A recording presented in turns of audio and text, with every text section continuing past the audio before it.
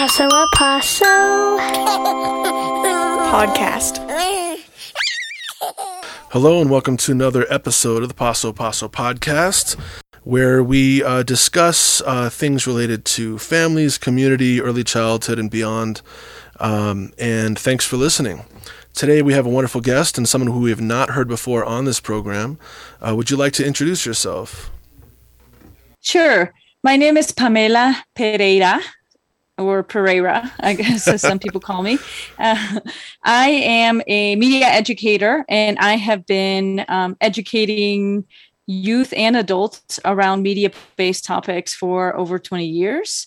So currently, I am the New Mexico chapter chair for Media Literacy Now. So I advocate for media literacy initiatives across the state and organize people around media literacy initiatives. I also run my own company called Media Savvy Citizens, and our mission is to help youth and adults with understanding, positive participation, and meaningful media interaction for all learners. So that could take forms in many ways. You know, we sometimes do talks for the public education department, or we work with parents, or we work with a lot of our work has been focused with teachers and professional development and training. And then we also work with youth and different workshops and things like that. I'm also the education director, the new education director for Two Kids One.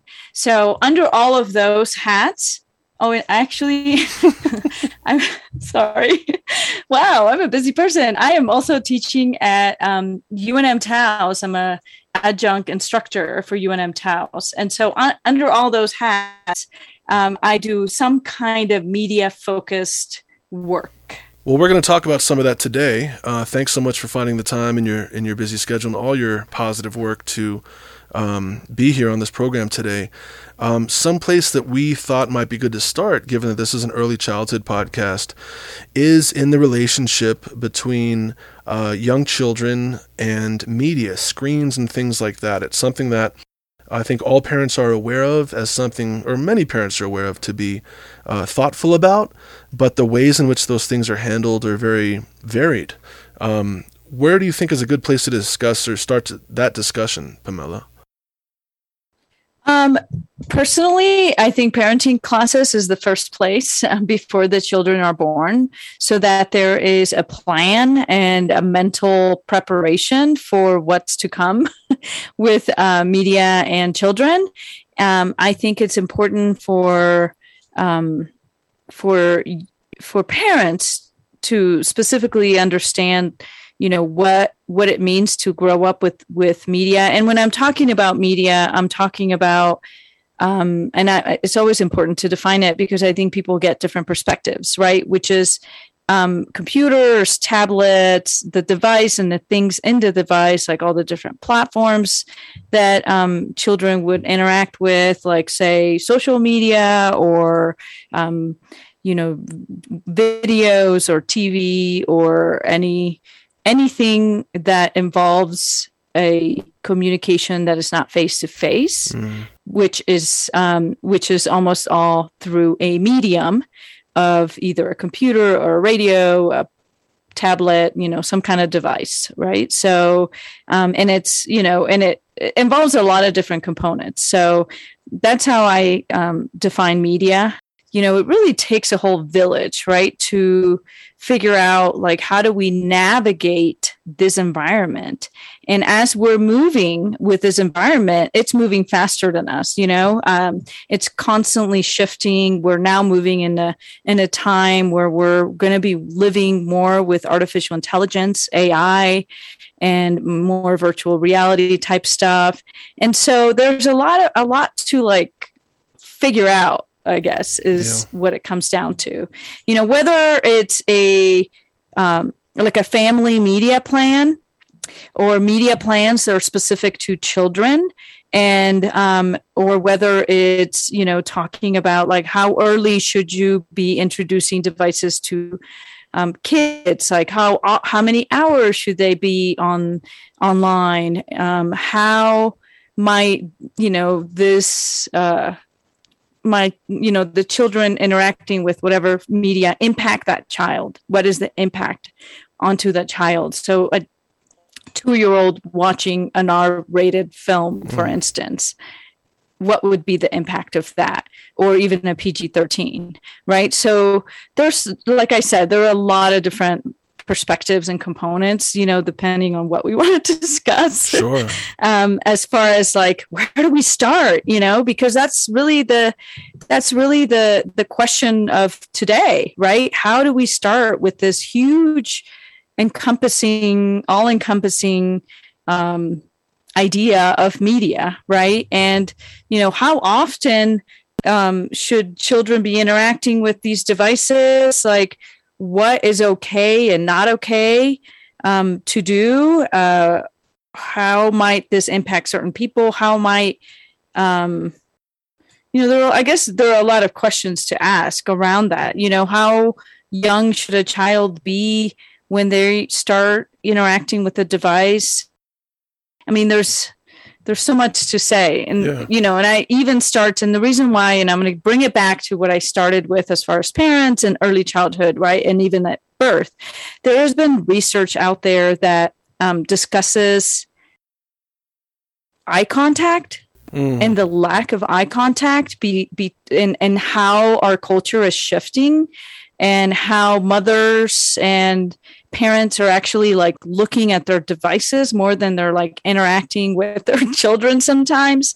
And so, thinking as far as early as that, right? When this infant is born, what do we know or not know about the media, right? And its impact, and how is that? So if a parent or a caretaker is taking care of an infant, and the infant learns from eye contact, we have evolved to look to learn by seeing and doing, right? And so that is a mimic, right? And mimesis. And so if this child is not really getting that eye contact with the parent, how is that shifting how they interact in the world? And how they learn, how they empathize, and all of those things, which is kind of like a domino effect. Yeah, absolutely. I mean, you started off talking about parents, essentially having education before the child is born, and then how difficult it's going to be to figure out, well, where do we start on this topic? Because there is so much going on, as you mentioned a lot of. What are some of your thoughts as far as finding that balance between engaging your child in screen time and videos and technology so that they have a sense of it and awareness of it, but not overdoing it so that it's a crutch you're using all the time? I mean, that's one way that I think of it anyway, but I'm not sure what you think as far as that topic and educating the public based on your research and knowledge. So every family will do what they do.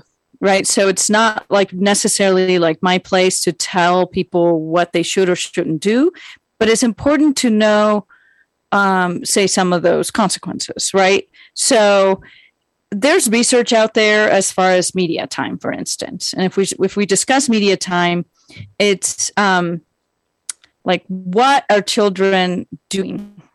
Right. When they're online, when they're doing media time, like, what is the content? So it's like, the content, the context and time, is going to impact a child. Sometimes the context might take place as far as like media in the bedroom. So there's a lot of information of no media in the bedroom, because that tends to, there's like some hiding and things like that. Right. There are also other things like addiction. Like there is a real thing called internet addiction. And now they have rehab centers for internet addiction. And so we don't want to create a situation where a child only knows how to interact on the internet or online and doesn't really know what to do outside of that, and therefore they will throw fits, and then the parents don't want to hear the kids screaming and yelling and whatever, and so they hand the kid a device, and but then is it kind of causing or setting the stage for that kind of situation? And so I think, as far as balance, there is data out there, and I can't recall exactly. There's like a certain amount of time per certain age, as far as like how much, kids should do.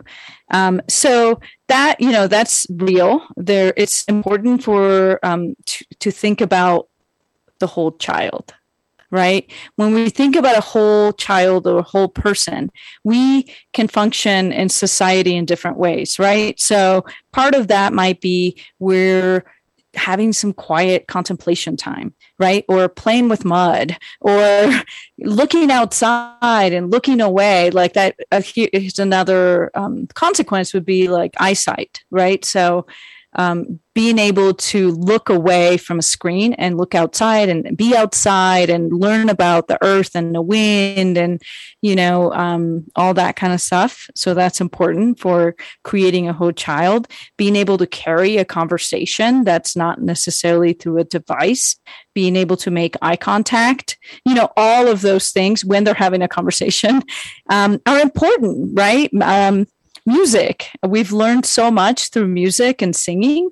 That's also important. So, I guess it really comes down to, what is too much? And these are questions that we all should think about and reflect as a community of parents, as a community of educators, and as a community of grandparents and citizens of society. And there, we've embraced these technologies, but we haven't really taken so much time to take a step back, to just look and observe and understand like what the impacts may be. Yeah, it sounds like being proactive and engaged with not only when your child has access to media and screen time, but what they're doing while they're utilizing it sounds to be something that you're sharing is very important. Yes. And I'm giving a lot of examples, as far as like, different scenarios, because there are different age groups, of course. And, when we're talking about early childhood, there's a lot of information as far as like, so I don't want to just talk about the negative things. I also want to say there are a lot of positive things that come out, that with media, right? So we've seen through this pandemic how we were able to live in community still, a different kind of community, but still like generate a community, a sense of community by being connected online through social media channels, or kids being able to play video games or other social apps and programs where they're being social. And so that has been important during an isolation, say, period. So there are positive things, like I said, that learning games where students or kids, can learn can have specific help gaining different skills, like whether it might be, a reading skill or just different skill building, I guess. Are there any last thoughts you'd like to leave listeners with as far as the topic of media and children, or I guess as well their own awareness of what their relationship with media and their phones are as we parent others or continue to grow ourselves? I would suggest that there's a lot of information out there online. I did a talk for the public education department on parenting and media, and I think there's like a link in parenting and learning, and there's a link on the Media Savvy Citizens website under highlights, or under past events or something like that, where parents can like enroll in that discussion. There's a lot of information out there, and I'm happy to be available for people if we want to keep talking about this and keep discussing it and keep brainstorming what we can do, what could be done. And and we actually have, and just to put a plug in here for True Kids One, we actually have really cool, this is more of on a digital production end of things, but we have True Kids One is doing a series of like digital production media intensives and a journalism program and different things like that. So it would be True Kids One, the number one.org, and that's their website to check out the programs that are starting like right around the corner. I think they start next week. Cool. Yeah, thanks, Pamela. And real quick, if you don't mind touching on it, I can't help but interpret that in some ways maybe your role now with True Kids One, the local youth-focused, media creation organization, hopes to create, I guess what I'd maybe call thoughtful media or engaged media. Is that part of what might have drew you to working with them?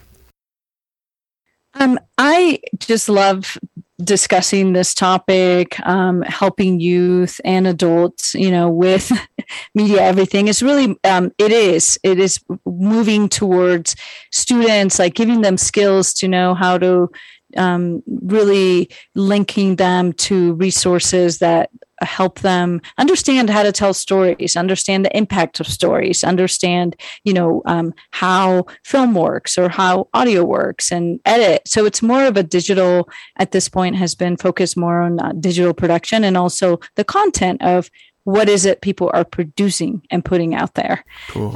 And so that is what True Kids One has been doing. Media Savvy Citizens, on the other hand, has been working with teachers to elevate learning, to connect the teachers to embed media literacy competencies and digital literacy competencies for learning in the classroom, as to elevate that subject matter content. And so it's a different approach, and I think they both have value. Mm-hmm. and how students are interacting with media, whether it's in school or whether it's through a production or whether it's creating a little podcast. There are different ways, and so it's pretty comprehensive, between Media Savvy Citizens and True Kids One. And then, of course, I'm also teaching through UNM and digital skills training. And I know we're running out of time, so I'm not going to say much about that. But if you looked me up, that you can find the information. Cool. Okay. Well, thanks for everything you're doing and all your engagement in the community, especially on this topic, which isn't one that we've spoken about. So thanks for giving us a little introduction to all the things there are to think about. And hopefully we'll stay in touch as the landscape continues to evolve, in that direction. But hopefully, as you mentioned, maintaining that sense of eye contact and real life interaction as well. So again, thanks so much for your time. Thank you so much, Miles. Thanks for having me. Paso a Paso podcast.